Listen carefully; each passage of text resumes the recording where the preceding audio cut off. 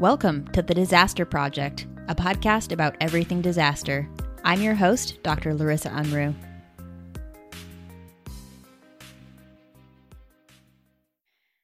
When people think about disaster response, they often think about individuals who get a call after a disaster has struck, who then jump in helicopters and go to remote places to pull victims out of rubble piles. And while there is so much more to disaster response, today we're going to talk to a man who's one of the original members of a federal group of disaster responders who do just that type of work, Dr. Anthony Macintyre. Dr. Macintyre is a clinical professor of emergency medicine at George Washington University, works for FEMA, which is the Federal Emergency Management Agency, and also serves as the medical director for Fairfax County, Virginia's Urban Search and Rescue, or USAR team. This team is one of only 2 U.S. USAR teams that gets deployed to international disasters. Over the course of his career, Dr. Macintyre has deployed to disasters, just to name a few, such as the Oklahoma City bombing, the U.S. Embassy bombing in Nairobi, the Haiti earthquake, and many, many other disasters all over the world. In this episode, Dr. Macintyre will take us through the ins and outs of what USAR is, what it does, and what a response is like.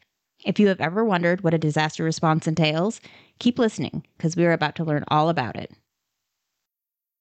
So let's start off by talking about your career path. How did you get involved with FEMA and then Urban Search and Rescue?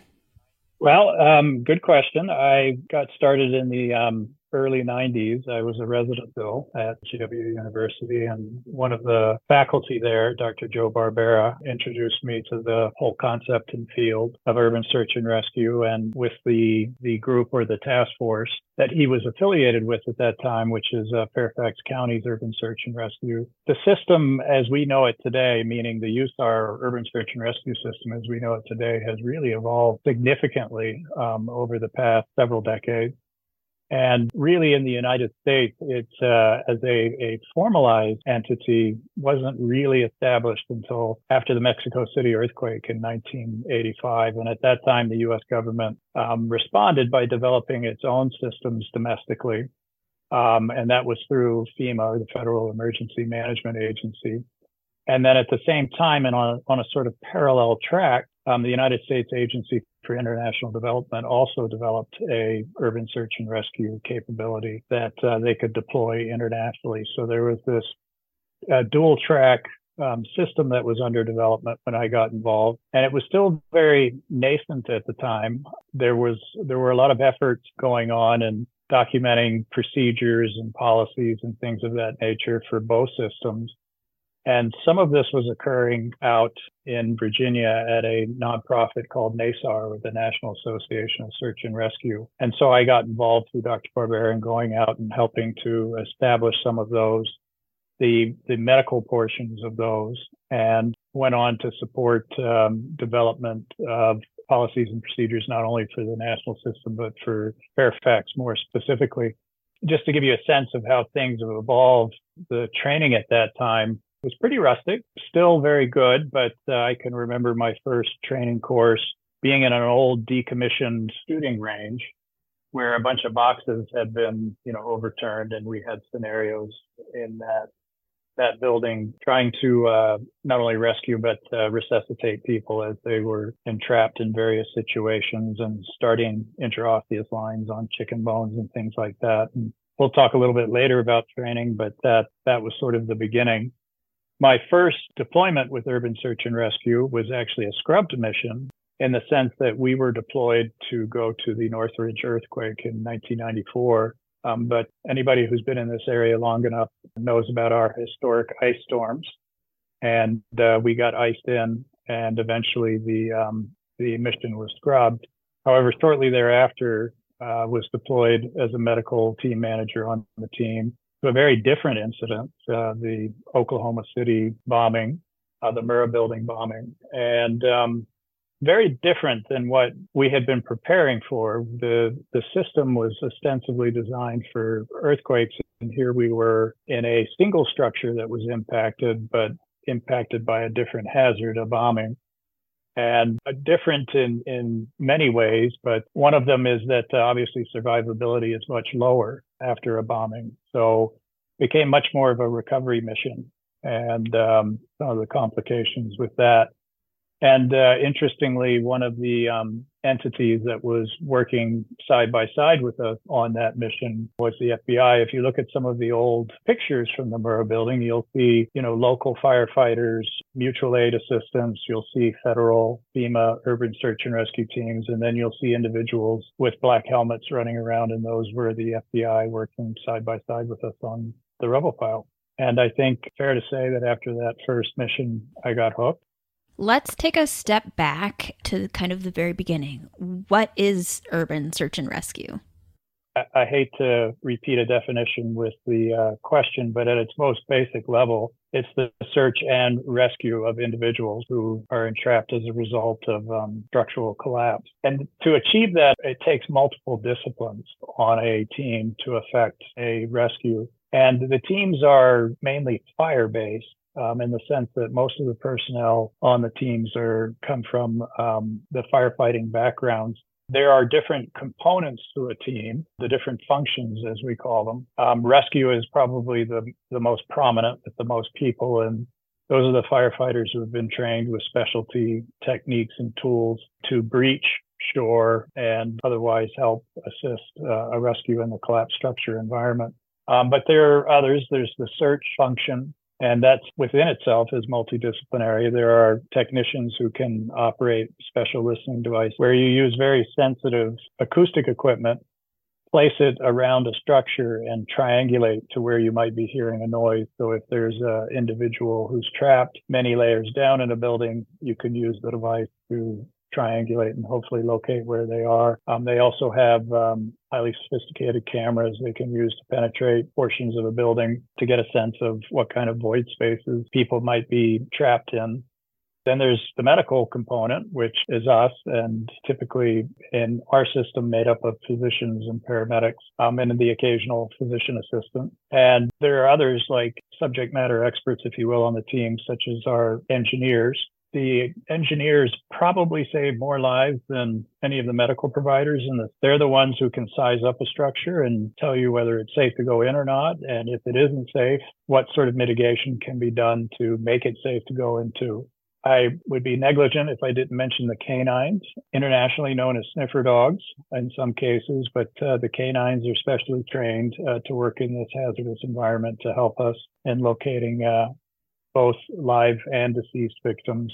Usually a little bit different training for each. So to keep things simple for the canine, often a handler will have one that specializes in one field versus the other, live versus deceased individuals. Urban search and rescue is very different than some of the other search disciplines, if you will, that people may be familiar with. Wildland search is one that comes to mind, and that tends to be a more wilderness-based function in which you're covering wide swaths of territory, often looking for one or two individuals or something else of value. And urban search and rescue tends to be, as its name implies, more based in urban settings, although not always. There is often in our realm interaction with heavy equipment, so cranes and excavators and things of that nature, so it can get pretty complex. As far as the teams themselves go, we typically, in the federal configuration, deploy with a pretty heavy cache of equipment, and that covers all the functions I listed above: the rescue equipment, support materials for the dogs, and the search personnel. And then as far as the medical component of the team goes, quite an extensive cache we deploy with. For the most part, we can achieve much of what one can achieve in an emergency room, minus the diagnostic capabilities. We don't have lab test capability or radiology, minus the sonography. And we don't carry blood with us. One question we've often been asked is, if a local team accesses a victim, or if we access a victim, why don't we just have a local medical provider come and help provide medical care? And I think, the biggest argument against this is it really is a hazardous environment. It's not one in which we can rely on our typical tools for assessment. Even in the chaotic environment of the emergency room, we can still, for the most part, walk 360 degrees around a stretcher. We can roll a patient. We can position a patient. We have adequate lighting. We don't have to worry about things falling on us or hazardous atmospheric conditions or other things. And so for all of these reasons, there are procedures and trainings that are associated with being able to operate medically in this type of environment. And probably one of the most important things in this, what many call the USAR medical discipline, is not knowing just what to do, but knowing what not to do. And there are certainly situations, clinical situations we get into where immediate reaction in the facility would be to do an intervention, intubate, or provide some other intervention. And our situation, we might delay as long as possible, because once you do something like that, very definitive, then you own it. And in that environment, it can be very hard to manage. So you can imagine having somebody whose airway you've now assumed control of. That can be a real challenge to continue to maintain that for the patient as you're trying to extricate them. Dislodgement of the tube and provision of oxygen, et cetera, can be a real challenge. So knowing when to do something and when not to is pretty important. A lot of clinical entities that we see on a regular basis, the dust impaction on the airway, the traumatic injuries that, we are very used to seeing in the emergency department, but now we're seeing them in a fashion where they've been existent for days, untreated, open wounds, open fractures, eviscerations, et cetera, that have existed for some time. And so stabilization of the patient, especially in this environment, but with these complex entities, can be a real challenge. One of the big clinical entities that is always mentioned in the urban search and rescue environment is crush syndrome. Obviously different than, maybe the traditional rhabdomyolysis we might see, or even a crush injury that we might see in the emergency department. Really can have extensive amounts of devitalized tissue, some that is still viable. But once you reperfuse it, once compressive force is released, really have to be prepared for this explosive onset of decompensation, which we've seen in numerous cases and can severely impact the patient in the near term. Hyperkalemia, hypoperfusion, acidosis as you're reperfusing this tissue. Obviously in a delayed fashion as well, with renal failure and ARDS and other complications. So being prepared and trained on the medical side to be able to operate in this environment, and at the same time recognize some of these issues and be able to treat them are all part of urban search and rescue. One follow-up question to that. You had mentioned urban search and rescue being used in bombings and then in earthquakes. Are there other scenarios where you get deployed, or is it mostly just those two scenarios? I would say here domestically in the United States that the most frequent use of urban search and rescue is actually the hurricane scenario, and a very different scenario than earthquakes. Clearing of houses, partially flooded areas. Urban search and rescue is also used for tornadoes. It's used for flooding situations, and most of the domestic teams have a swift water capability as well. Bombing, certainly, and earthquake. There was one situation, the exact year is escaping me, in which teams were deployed to a silo explosion. So I guess another explosion, but not an intentional one. Teams were deployed to a gas main explosion in Puerto Rico. In one really unique situation, which was more akin to wildland search, was the space shuttle disaster. Search and rescue teams were sent to assist NASA on that recovery mission. So there are a wide variety of instances in which the teams have been utilized, and no two incidents are the same. They all come with their own unique flavor. So how many USAR teams are there in the U.S.? So that's a little bit of a complicated question in the sense, and I'll say up front, I don't know, because it depends on how you slice and dice them. What I can tell you is that as far as officially sponsored by the U.S. government, there are 28. And in that situation, the Federal Emergency Management Agency works with what's called a local sponsoring agency. And that local sponsoring agency supports the development of a team, the maintenance of the team, and then ultimately the deployment of the team for FEMA. And those teams encompass all those functions that I mentioned before. For the international system, USAID contracts with two of those 28, Fairfax being one and California, LA County being the second. And those two teams can deploy internationally for USAID. When you start talking about some of the big incidents that occur here domestically, there are many other federal agencies that play a role in search and rescue. And one that many in your audience might be familiar with, often seen on TV, is the U.S. Coast Guard for many reasons, but partially for their airlift capability. You'll often see them participating in search and rescue, but there are others as well, such as the Department of Interior, and the Department of Defense resources are frequently utilized as well. So when you say how many teams are there at the federal level, that's kind of hard to answer. But in the pure sense of the word urban search and rescue, there are 28 federal teams. But that would be negligent of not mentioning the tremendous capability that exists within states and localities. There are numerous teams across the country, and they come with various capacities. Some are modeled after and look quite similar to the federal teams, and others are smaller with lesser capabilities. But you will very often in big incidents see these teams shared through mutual aid across state or territory lines. Looking even broader afield, the whole evolution of search and rescue has been paralleled in the international arena. There are quite sophisticated capabilities that exist around the world. And one of the organizing bodies is something called the International Search and Rescue Advisory Group. And this is a formally chartered through a UN action or a UN charter group that serves to establish minimum standards for international teams so that if one country is accepting assistance, they have sort of the good house seal of approval, understanding that this team meets certain standards and has undergone a peer review process so that, their capabilities are considered up to snuff. That organizing body also has preparedness and response roles. On the preparedness side, as I said, it helps establish those standards, but it also establishes guidelines for how the teams operate in the field.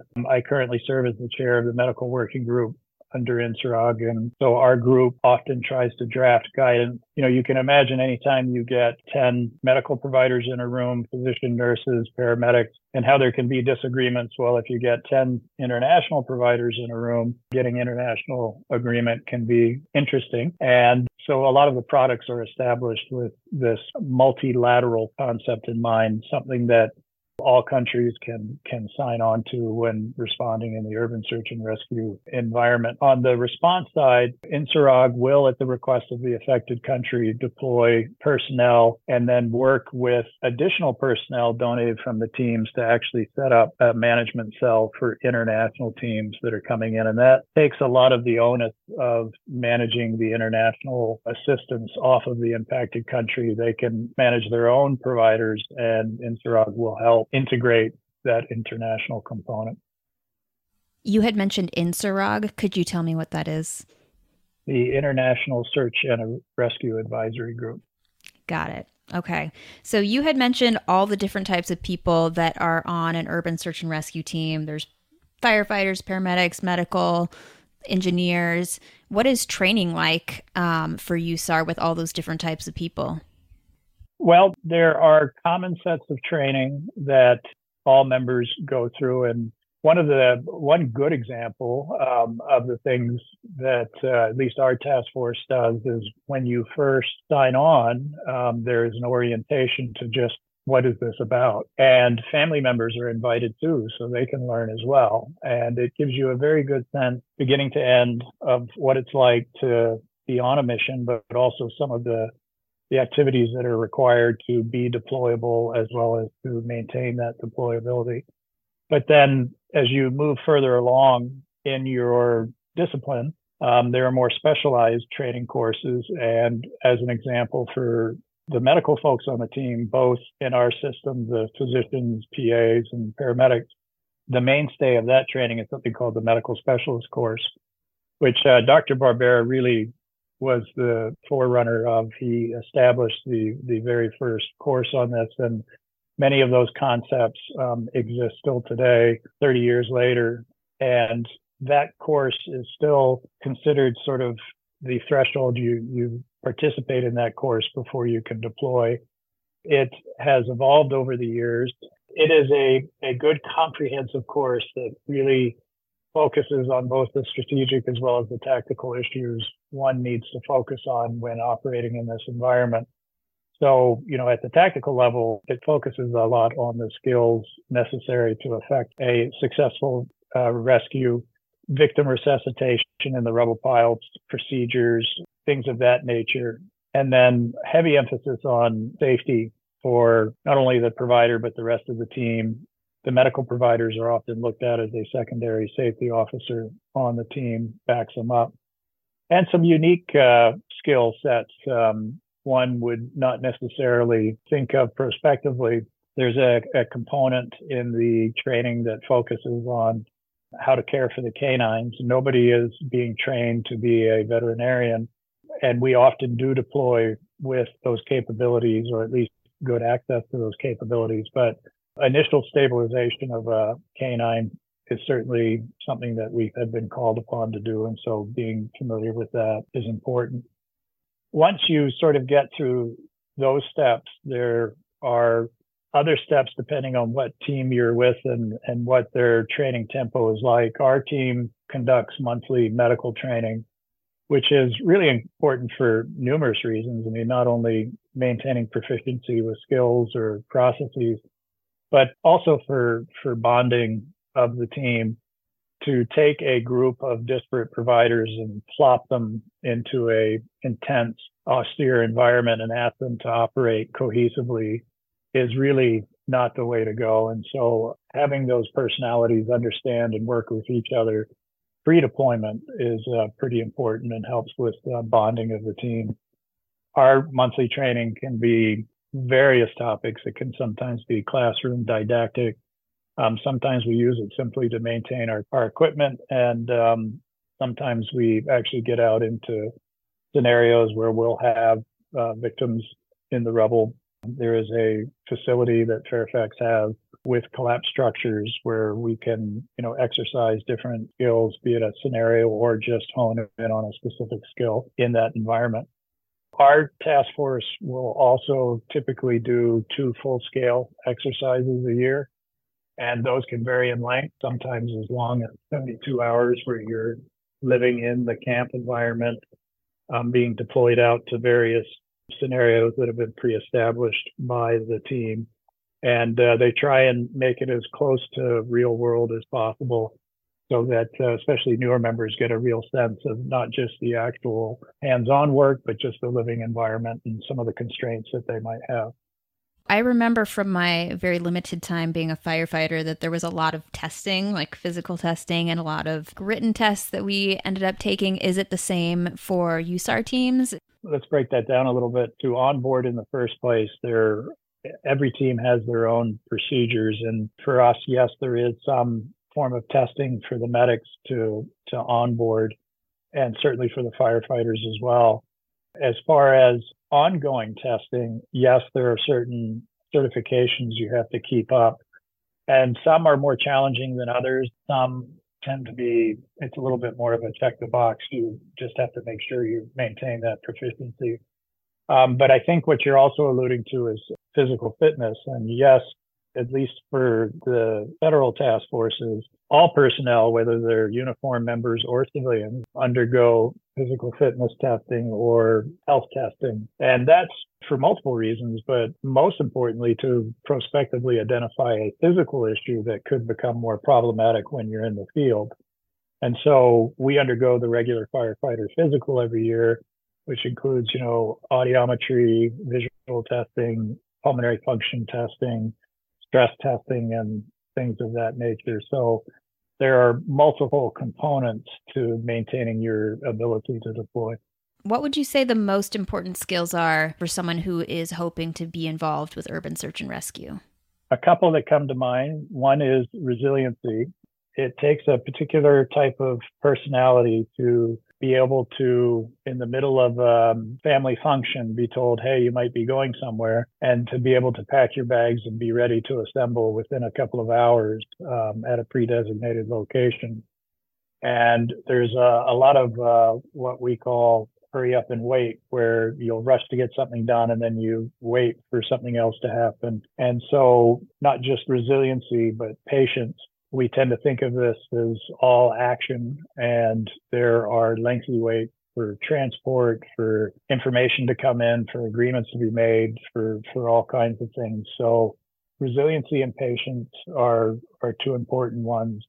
As far as the resiliency goes, really being able to live and practice in an austere environment is important. And as I said before, each incident is different. You might find yourself living in a conference center that's been designated to house search and rescue teams for a very focal incident. Or conversely, you could find yourself in the middle of a desert with really only bottled water to consume and lack of, any other running water. So it can vary and it can be taxing. And so having the physical stamina, as well as not to mention the, sleep deprivation and other stressors, physical stressors that occur, become very important. So I would say those are probably two of the most important. I do think that folks in the emergency medicine realm tend to be ideal candidates for this in the sense that they often see a patient develop a plan and something changes and they have to roll with the punches and change the plan. And that in a certain sense mirrors what occurs on a broader scale in urban search and rescue. You'll have a particular problem set, you'll begin to develop your plan, and the situation will change dramatically and suddenly you have to regroup and redevelop a new plan. So resiliency and patience, I think, are two primary characteristics. So you had mentioned resiliency, and I feel like now is a good time to ask this question, but it seems like a very stressful environment that USAR teams are put into. How do the teams manage the mental health and emotional tolls that come with working in this kind of pressure? Yeah, that's another good question. And, there are different ways, at least in which we address it. And I think the best way to categorize them is through both sort of formal and informal mechanisms. And it's the informal mechanisms in the field that tend to lend themselves more towards addressing some of these issues. But, first, being able to recognize stressors and then recognize when those stressors are causing stress on an individual, and to also be able to normalize those stress reactions if they are indeed normal stress reactions. Any individual who's placed in some of these situations will have stress on a level that they've probably never experienced before. And so that is a normal behavioral reaction to these situations. And, sudden sadness over a particular situation is expected. And so allowing people to understand that the fact that they just cried is it's a normal reaction goes a long way in helping them to deal with that situation. Obviously, there are some stress reactions that are not normal, and being able to identify those and intervene are important as well, whether it's providing some other outlet, some quiet place for the individual, some extra attention, things like that are important as well. The social activities in the field become important when you have, a mealtime where, not fancy, we're eating out of a plastic bag, but you have people grouped around in a sort of a campfire atmosphere that can help promote some of that social cohesion and help mitigate stressors as well. And then obviously when things reach a pathologic stage where something is not a normal stress reaction, having the capabilities to intervene, professional capabilities to intervene are important as well. And those are all things that are identified both in the field and back home.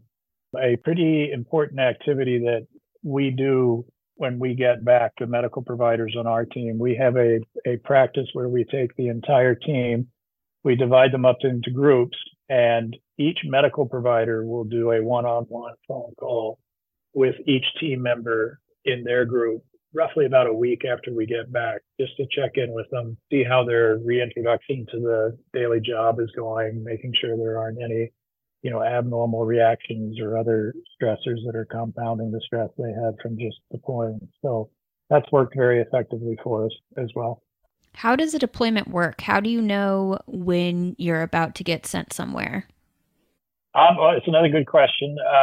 Again, it depends on what's occurring. Here domestically, the Federal Emergency Management Agency will wait for a state request for assistance. And sometimes there can be some delays in this. It's typically, the state itself or the territory or the tribe is trying to figure out exactly what has happened and what they need.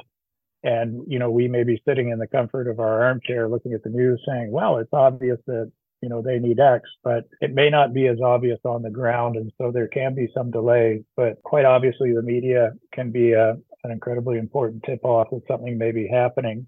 We've had some success in predicting based on initial media reports whether there will be follow-on requests for assistance or not.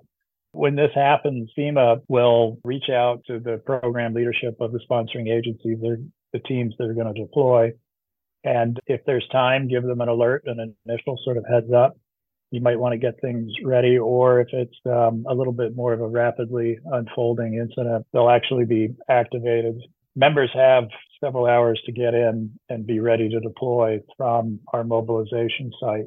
On the international side, it's also a bilateral agreement, if you will. The country will ask for assistance and the U.S. will agree to send assistance. Then obviously a little bit of a longer deployment time in the sense that just getting there typically involves air transport, and transporting not only the people, but the equipment can take a lot longer than some of the domestic situations in which we can quite literally, jump in vehicles and drive. In the domestic system, FEMA will deploy an overhead team to help integrate the federal teams with the state and the local teams. And that overhead team is called an IST, or an incident support team. It takes its daily direction and objectives from the local authorities and will help filter those down to the federal teams, and also helps them integrate with some of the multitude of other activities that are often going on, whether it's, purely medical operations like the National Disaster Medical System teams, the DMATs that will be out there, or, sheltering operations or other things that are going on. I deployed as a medical officer with the IST for about 11 or 12 years, and there is a position on the overhead team that looks at purely the medical issues for all the teams in the field. And this can, take on a variety of flavors. As a concrete example, establishing for the teams what to do when they encounter somebody who's deceased. What are the protocols? Do they just document things and then provide that information to the locals, or are they actually involved in the extrication of the deceased? And what are the handoff procedures for that? So it's a pretty high level position. You're not in the rubble providing medical care directly, but helping the teams to operate efficiently in the field. As far as the structure of the USAR teams, do you follow an incident command system type structure? Yes, it's very incident command based. Incident management, ICS, is something that comes in different flavors, I guess would be the best way to put it. There are those that practice more of a wildland fire model, which can have a slightly different bent. But a lot of the procedures and processes are similar. The planning cycle, forms used. In USAR, there tend to be some slight modifications. A USAR ICS 206, the medical form, will look slightly different than the one that's in use in the wildland fire realm. But the basic tenets are the same. It is a management methodology. You have objectives set by leadership with different functions underneath that help achieve those objectives. And then those objectives are revised on some sort of time schedule. And then new activities are conducted to try and achieve those new objectives. So it's incredibly successful when applied appropriately. Sometimes I think people get caught up in the minutia of it, and that can work against them. But otherwise, yes, they do practice that. It's certainly where I learned ICS with the USAR system. Can you walk me through what a typical day is like on a search and rescue mission? Yeah, so that can vary again, depending on what type of mission it is. And as an example, comparing hurricanes and earthquakes, hurricanes often involve travel over pretty wide areas to search Structure sometimes involves being able to travel through water. But earthquakes, a little bit different. You're prioritizing structures for search, and then the activity tends to be very focalized on a structure after you prioritize them. Intense delayering and breaching operations, shoring operations, using some of those advanced search methodologies to locate people. So you might have a period on an initial deployment where there's this blitz mode where people are very engaged. There is no such thing as a typical day. You're really pushing the stamina of everybody on the team to get out and affect as much as one can in the first several day period. But the ideal for everyone involved, for their health too, is to fall into a rhythm. And again, depending on the incident, that rhythm or operational period in most circumstances is a day and a night operations where half the team will be operational during the day and the other half will be operational at night. And, as an example, if you're on duty during the day, you might have a quick amount of time to do equipment check, make sure you have what you need for what the area you're being deployed to. If it's in an earthquake scenario and you don't know of any viable rescues occurring, you tend to travel lighter. If you know there are viable rescues to be made, then a little bit more equipment is brought forward. And same goes true on the medical side. We'll tend to bring some more items with us. You'll go out and conduct those activities and then come back. The activities themselves are not always just on operational issues. Very often for medical, especially, it entails looking after the troops themselves, which is really our primary objective. And so checking in on individuals treating team injuries or illnesses becomes important as well. And then, once your operational period is over, you're back at the base camp, a modified form of decontamination. If you've really been digging in the rubble pile, you can imagine how gear can get covered mostly in particulates. And then for the medical personnel, we often have medical monitoring is what we call. For others, they may understand it as a sick call, if you will. But really what we want to do is interact with each person who is under our purview on the team. And sometimes we'll, use it as a chance to do a vital sign check on the individual. Those vital signs are less important than having the chance to look eye to eye at an individual and just make sure that they're holding up okay under the duress of the activities. And then, of course, when all of this is said and done, documentation becomes important. So, the running list of medications that you administered on a case, filling out the paperwork on that, all the records become just as important in the field as they do in a facility. What would you say some of the biggest challenges are when you're doing urban search and rescue? A couple come to mind. As far as looking after the personnel themselves, looking after what are really driven and motivated people who would keep going until they drop.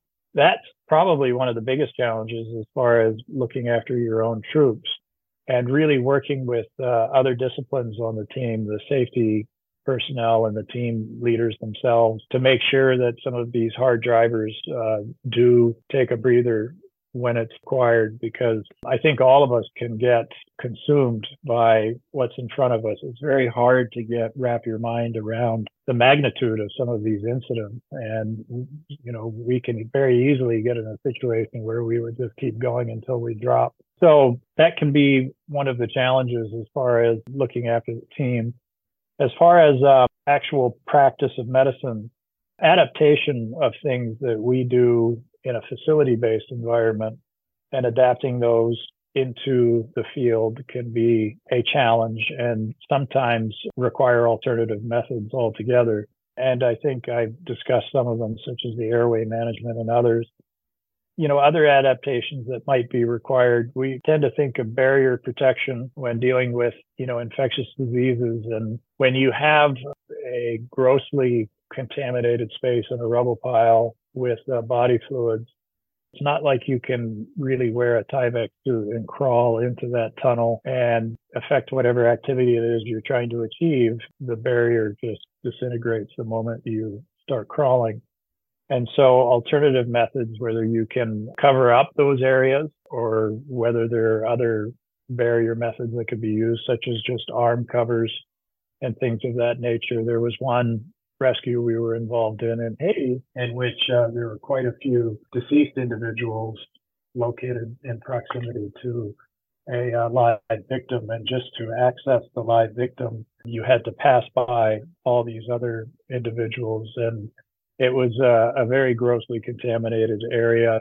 So working with the rescuers on the team, we were able to essentially line that tunnel with some of the plastic that's used by the international agencies for tents. And we lined the tunnel with this material, which was quite durable, and we're able to slide over it to get in. So you have definitely mentioned some biohazard type hazards that you run into. Are there other types? Do you ever run into chemical hazards or anything else when you're on these missions? Yes, all of the above.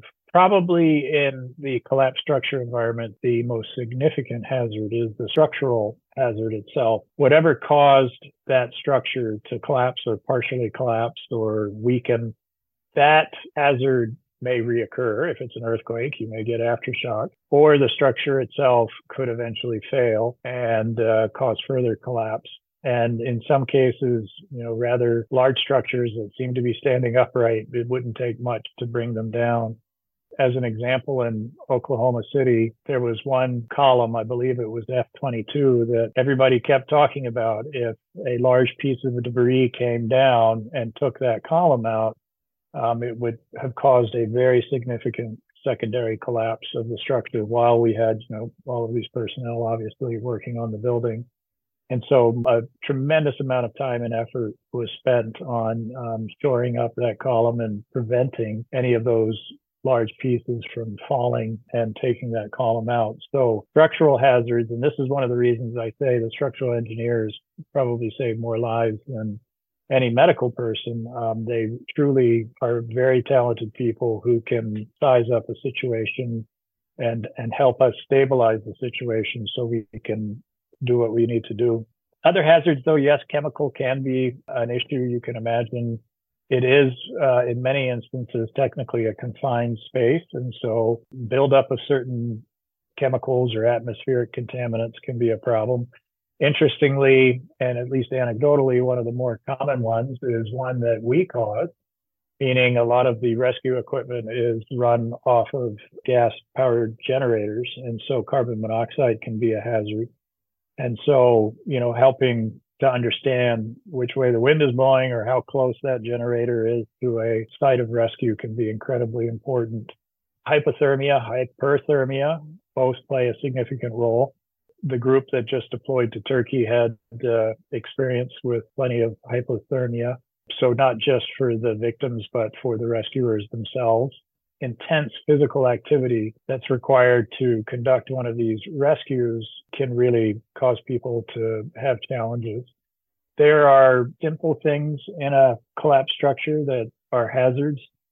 Simple, very intuitive, sharp edges and things of that nature. If there's a particular access point that we're going to be going in and out of on a regular basis as we are working on a particular situation, being able to mitigate those, whether it's removing the piece of rebar that's sticking out or covering up the jagged glass that's sitting there exposed.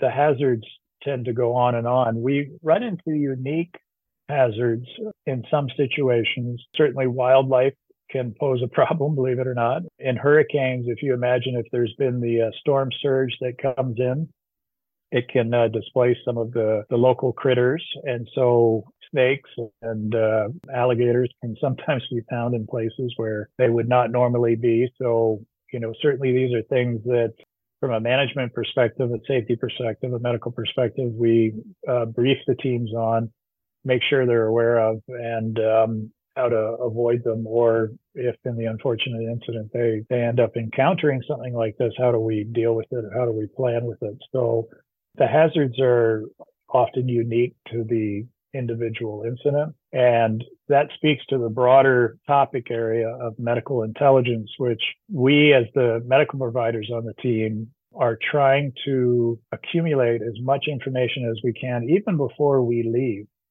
And simple things that are intuitive, if we're deploying to an area that has malaria overseas, well, we need malaria prophylaxis. But to finer levels of detail, looking to, what healthcare infrastructure is still up and running, what components are impacted, what hazards can we anticipate, and on and on. And then once you get there, you have to reassess all this information to validate it being true or not. Very often what's presented remotely via the internet or the media or whatever, you get on the ground and you learn the situation is quite different. So it's a constant and ongoing process to assess what some of the hazards might be.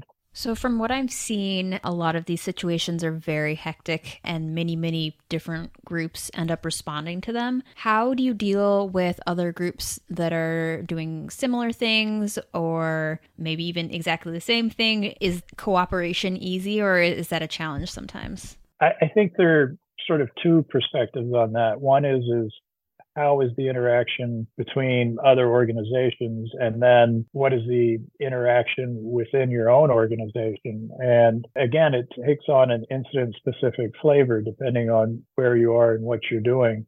In many instances in the U.S., because of ICS and some of the well-understood procedures, understanding who has ultimate lead authority, the locals, that friction it doesn't exist in many instances. And you have people who understand, organizations that understand what their role is and who they're taking their marching orders from, and what that interaction looks like is already sort of pre-established. And so there's less of the tail sniffing and more of the, hey, let's get to work. Internationally, it can be a little more chaotic in the sense that not everybody is coming to the table with the same set of assumptions or capabilities. And there certainly can be opportunities for misunderstanding. And so that's one of the roles that INSARAG plays, the International Search and Rescue Advisory Group. They've helped, at least in the search and rescue realm, to scope out what those relationships should look like and thus reduce some of that potential friction or conflict that could occur. Within the team itself, I can't remember the last time I've seen true quote unquote friction while deployed in the field. In fact, I would say it's quite the converse. It really is a cohesive unit when our team deploys where everybody is looking after other members of the team. It's true collaboration in all senses of the word. A good example, operational example, might be the same case I was talking about in Haiti where we were trying to rescue this one individual and very deeply entombed in a building. Many hours, I can't even tell you, it was close to a full 24 hours of operations just to achieve this one rescue. But the interaction between the different disciplines was absolutely phenomenal. It's almost like if you could imagine an orchestra or a symphony, different components working together to create this harmonious rescue, if you will. The individual, because she was so deeply entombed, there would be periods where rescue would need to go in, stabilize the structure, do some digging or breaching. Then they would stop. The structural engineer would go in, give them some pointers of what to do, what not to do. And then search would go in with their cameras and look past the victim to see what had trapped her legs. Then medical would go in and we would have a period of time to do some medical interventions to help resuscitate her and stabilizer. And it was just this constant rotation of personnel throughout that period that really was quite something to see. So yeah, I think, at least internally in our team, we don't see friction. It's almost, the only thing I can compare it to not having deployed with the military is probably something along the lines of that, where you have a group of young men and women who are in a really intense environment, and then they come back. Very often they have a hard time relating those experiences to their family and friends back home. But when they get back together with the deployed group, the stories start flowing, the jokes start flowing. And so you really get a sense of cohesion from these teams. So sort of along those same lines, I have actually just learned about disaster tourism. which, as I understand it, is when people either with or without medical or search backgrounds kind of flock to a disaster to try and help, but may not actually be very helpful. Have you encountered that? And then what do you do when someone is very obviously not trained enough to be there? To answer the first question, yes, encounter it on a regular, recurring basis. In situations like Oklahoma City or more recently the Champlain Towers, where you have a very focal area of operations, that tends to be a lot easier. Those can be cordoned off and are, at least domestically, cordoned off with law enforcement and others. So keeping the quote unquote disaster tourists out becomes a lot easier. It's really on these wider spread incidents, earthquakes and hurricanes and things of that nature, that you tend to see more of this, where the entity will inject themselves, if you will, into different scenarios, and having to deal with that can be challenging. There are 2 points I would make. One is that often you can, I hate to use the term co-opt, but at least get that group or individual to work with you rather than against you if they are given some sort of meaningful role in what's going on. And it may not even be in urban search and rescue. It might be in something else. And so if a group shows up, ultimately they usually do have good intentions in mind. And so making sure that whatever authority is in place can assign them a meaningful role that allows them to conduct activities is important. The second thing I would mention is that there are some tourists that actually are exceedingly effective. And again, it's a matter of just making sure that they're given a safe and authorized role to play in those operations. Now, having said all of that, there are clearly some people who are, the moth to the flame and really have no business being anywhere in an austere disaster environment. They not only have dangerous motives sometimes, but also can't look after themselves. And one of the, an old adage for disaster response is the last thing you want to do is show up and impact the community more by asking for, a hotel room and food and water and on and on. So not being self-sufficient and showing up and then requesting assistance is a definite no-no. Depending on what local authorities have in mind for groups or individuals like that, it can depend. Sometimes quite literally groups or individuals are escorted out of the area, or at other times given a different place to go and operate. But it occurs with some irregularity, and for anyone who wants to be involved in any type of disaster operation, making sure that you're a part of an organization that is officially recognized and accepted into the disaster response is important. And B, making sure that you are operating in your designated role. For us on an urban search and rescue team, we are medical providers under a much larger structure. We don't run the team. We are not leaders of the team, and we are certainly not making the strategic as well as the tactical decisions for the team. So understanding your role within that organization is important as well. How has technology changed the way that urban search and rescue is conducted? So that's another good question. It applies across the disciplines. Just thinking of a couple of examples, unmanned aerial systems or drones, if you will, are becoming increasingly utilized. There are certain regulations that affect their use, and domestically as well as internationally, there can be challenges in deploying them. But when you think about some of these devastating scenarios, earthquakes with entire cities affected, such as recently in Turkey, having that capability can really facilitate a lot of the assessments that occur. There are other technologies that, as crazy as it is, when Joe Barbera and I started working in this field, cell phones were not a thing. They're a thing now. Despite being in some really austere environments around the world, it's often the cell towers that are the first things to go back up and operational. Landlines tend to take a lot longer to reestablish. And so the cell phone has become exceedingly important, not just in communicating, but in also the numerous apps that are available. Cell phones are used, for instance, in tracking some of the search activities as rescuers are covering certain areas in their search efforts. They will document structures or facilities as they're, making their way in a progressive fashion down a street, for example. And that tracking of the movement of the team can then be filtered up to management levels who can then have a better assessment of to what sort of ground is being covered, what sort of impacts are being encountered, things of that nature.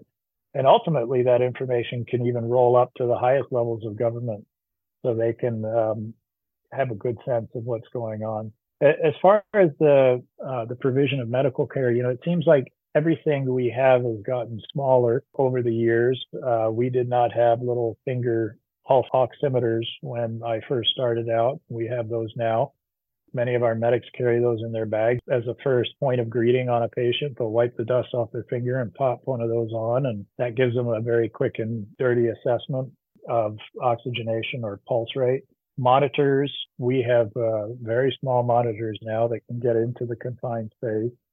And so that can help us if, for instance, we're looking for evidence of hyperkalemia on a tracing. Probably the one device that for the austere environment that has truly been a breakthrough, if you will, is the sonography. There are devices now that are portable. There are devices which you can plug into your personal device, your cell phone or your flat screen device. And, you can get very reasonably good pictures with these to the point where you can actually carry one of these into the rubble pile if needed to help with your assessment. So you under-resuscitating, over-resuscitating an individual who's still entrapped. When you think of the numerous applications we use ultrasonography for in the emergency department, clearly a huge advantage in the field where we don't have traditional radiography. Eye injuries, foreign bodies, traumatic injuries, fast exams, just numerous applications for that particular device. Do they ever use ground penetrating radar for looking at rubble piles?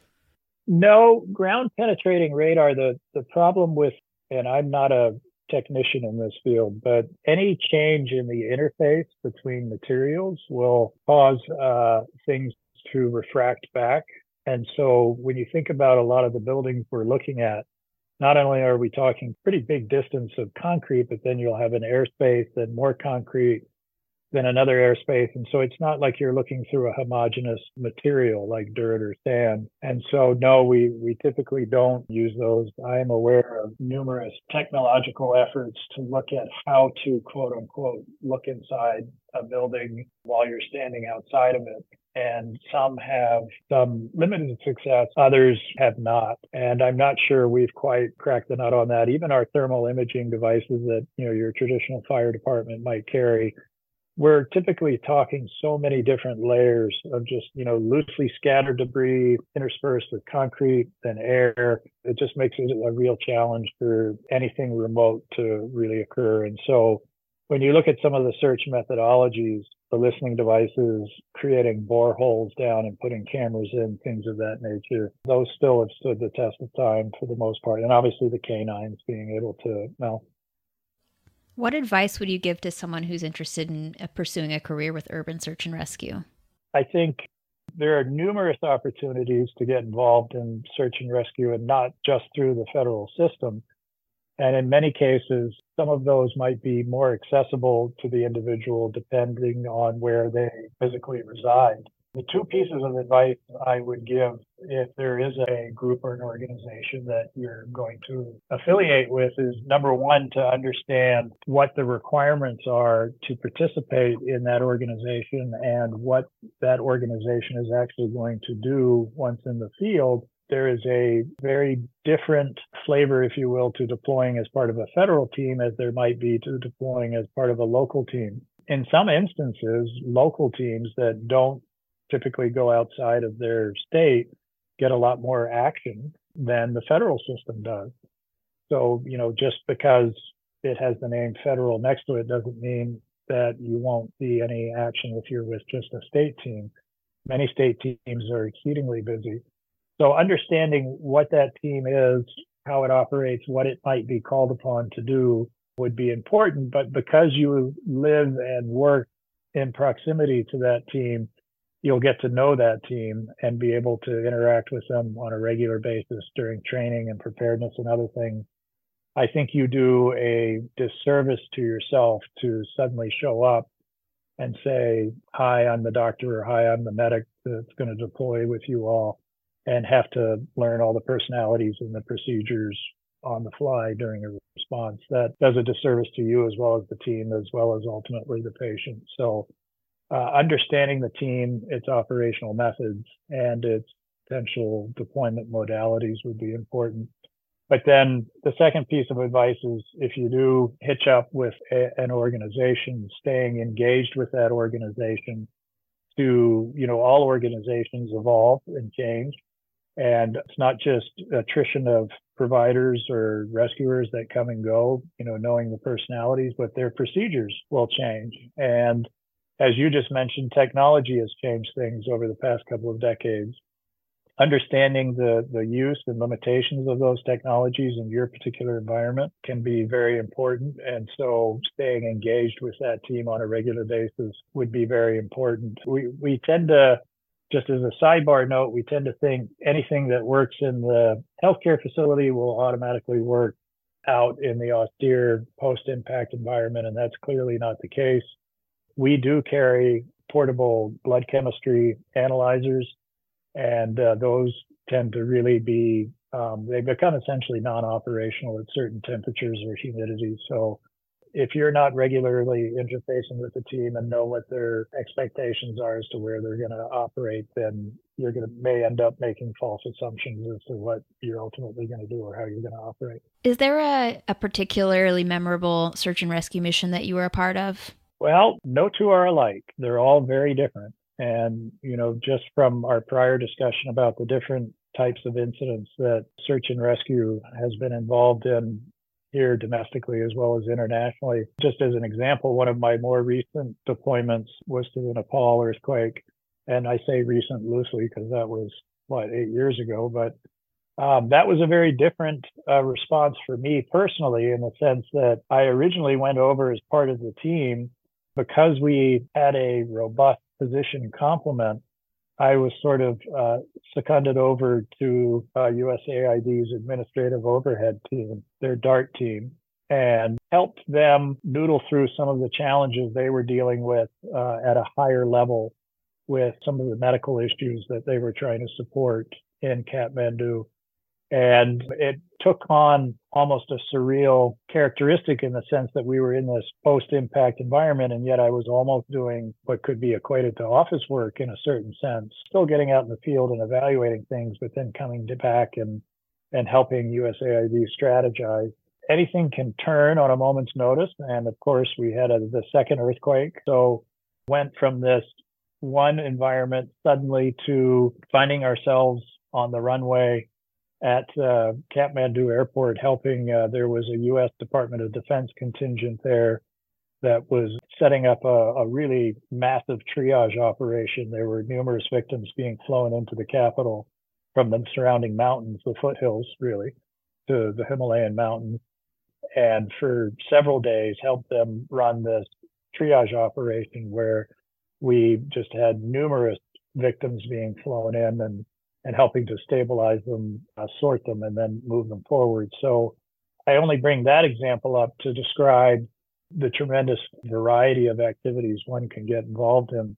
As far as the more traditional hands-on provision of care in the collapse structure environment, there are numerous ones that come to mind. The response to Taiwan's earthquake in 1999, but probably most notably the one that there were a significant number of patients recovered in this reinforced concrete environment, and that was the Haiti response, the Haiti earthquake in 2010.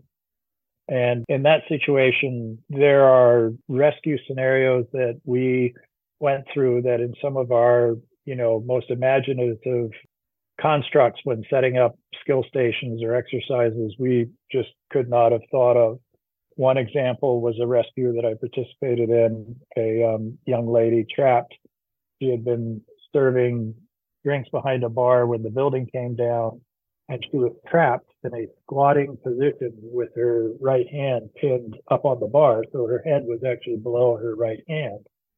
And the only way in which we could get access to this individual was there was no basement to the structure. And so we were literally tunneling through dirt, the base foundation of the building, to get to her. There was just too much debris and material on the side to penetrate.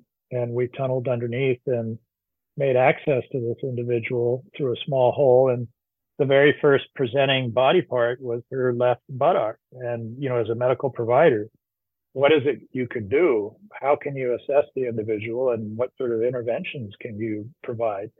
And I don't think it takes any stretch of the imagination to understand there's quite a bit you can do. The assessment, as well as medications and even some subcutaneous fluid, can be administered. So just scenarios that we couldn't have imagined, numerous rescues, going back to the safety issue, very hazardous conditions with numerous aftershocks occurring, all sort of solidify that one as certainly being one of the more intense missions that we've been on. Is there anything else that we should know about urban search and rescue? Yeah, there are two subjects, one short, one a little bit more in depth, that I think would be helpful for most listeners to understand. And one of them is metrics of success for urban search and rescue. And for us at the team level, clearly bringing everybody home healthy and safe from a mission is an incredibly important metric of success. But when you look at the overall disciplines metrics for success, I think one of the common refrains I hear is, well, how many people did you rescue? How many people did you pull out of buildings? And that is certainly a driving force behind how the teams are constructed and organized. But it's also important to keep in mind that a metric of success for the teams is also to prove that there isn't anybody left alive in a building. And so that really emphasizes the search and less the rescue. And maybe to put this in perspective, if you imagine your own hometown with numerous buildings that have collapsed, what is it that you and your family are thinking about? What is it that your political leadership is thinking about? What is it your fire department is thinking about? They want some certainty as to whether anyone is left alive in a structure.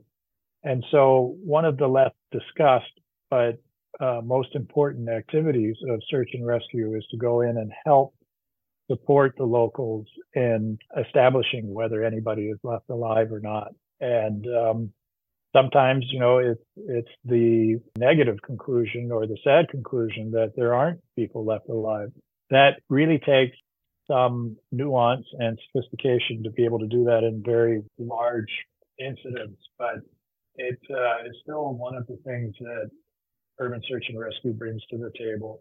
And when you think about it, that decision to end response activities and look at it as more of a recovery activity can be exceedingly difficult. It's a decision that is usually made by political leadership. It's not something that a USAR team decides, but being able to provide input into that process can be exceedingly important.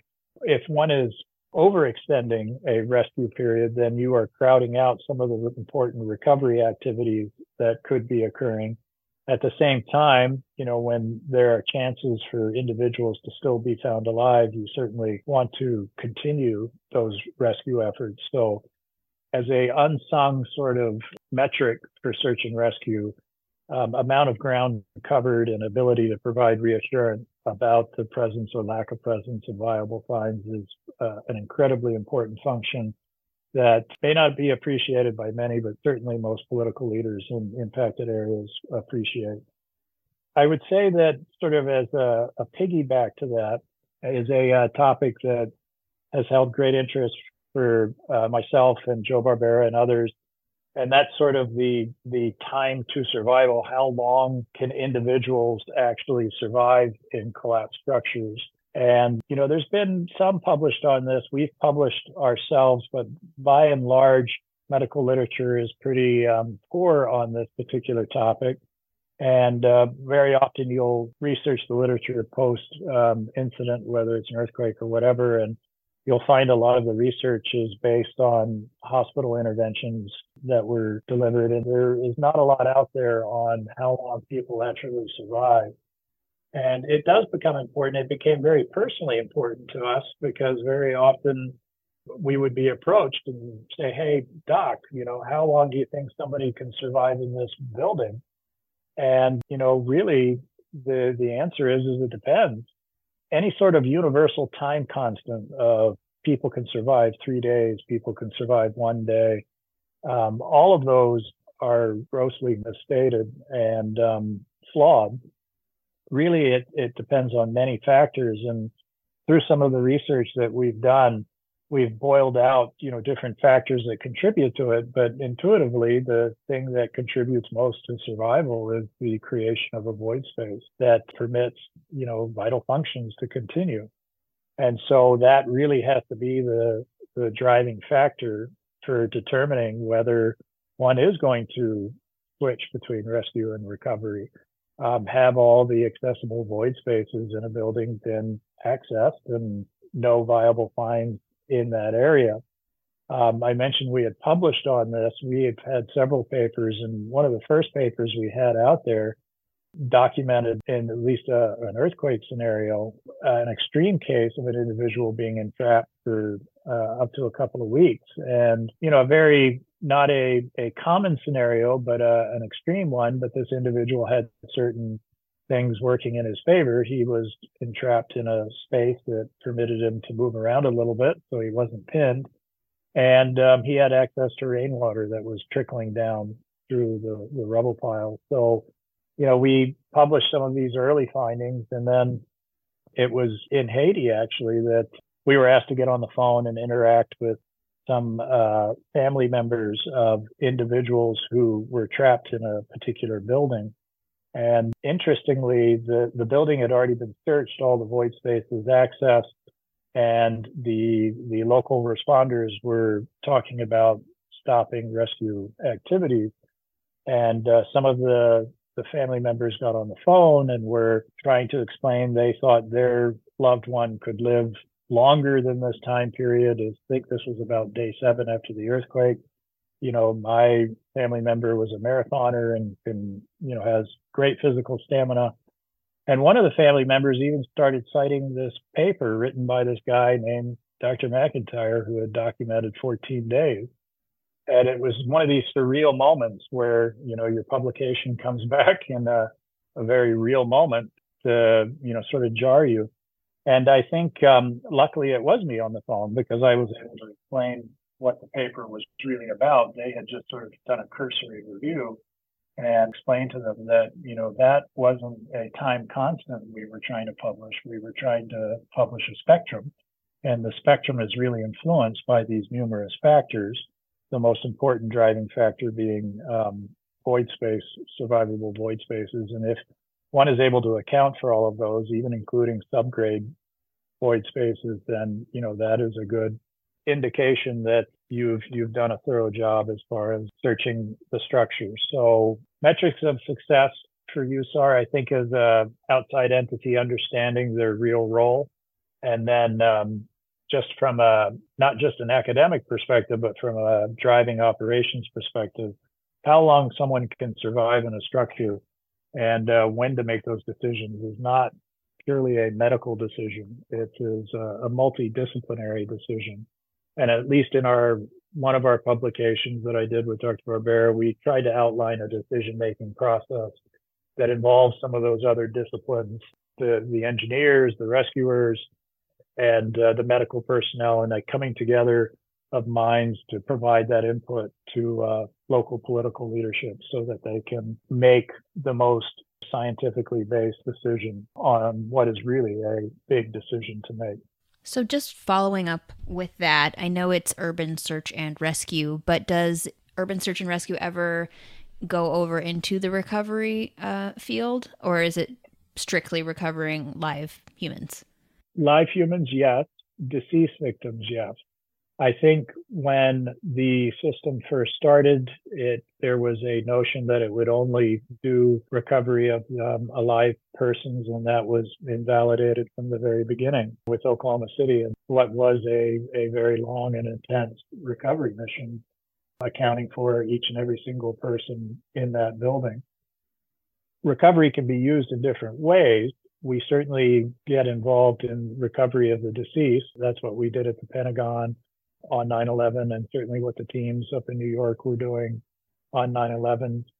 Recovery can be used in a different way too, the recovery of the community towards more normal function. In that vein, urban search and rescue teams have been used to help affect that. This tends to happen more commonly in the international arena.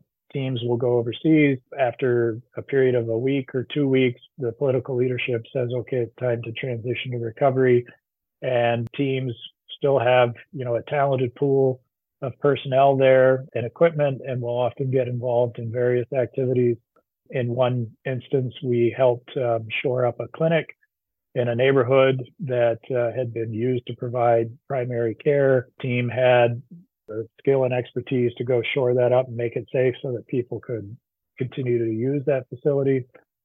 On a repeated basis, our engineers have been tapped into to go out and help assess structures that nobody's alive in, nobody's in the building, but they want to continue to use the building. And, in some cases, very important buildings, be they municipal centers or hospitals or even heritage site, where this particular site, because it was built 300 years ago, did not stand up very well against the earthquake. It holds such tremendous local cultural importance or religious importance that people still want to use it. Is it safe to go in? And our engineers have been used to evaluate those structures as far as stability and whether they can continue to be used. So there are other examples as well, but even though that's not the primary role of urban search and rescue, they have been used in that capacity before. Well, this was super informative, and I can't thank you enough for coming on this podcast. Thank you for the opportunity. It's been my pleasure. And I wish you all the success with your future interviews. Music track courtesy of Pixabay and composed by Alex Zavesa. I'm your host, Larissa Unruh, and I'll see you next time on The Disaster Project.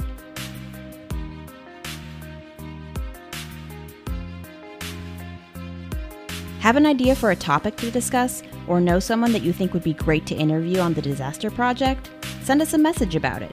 Email thedisasterprojectpodcast@gmail.com to let us know your thoughts, ideas, and suggestions. Can't wait to read them.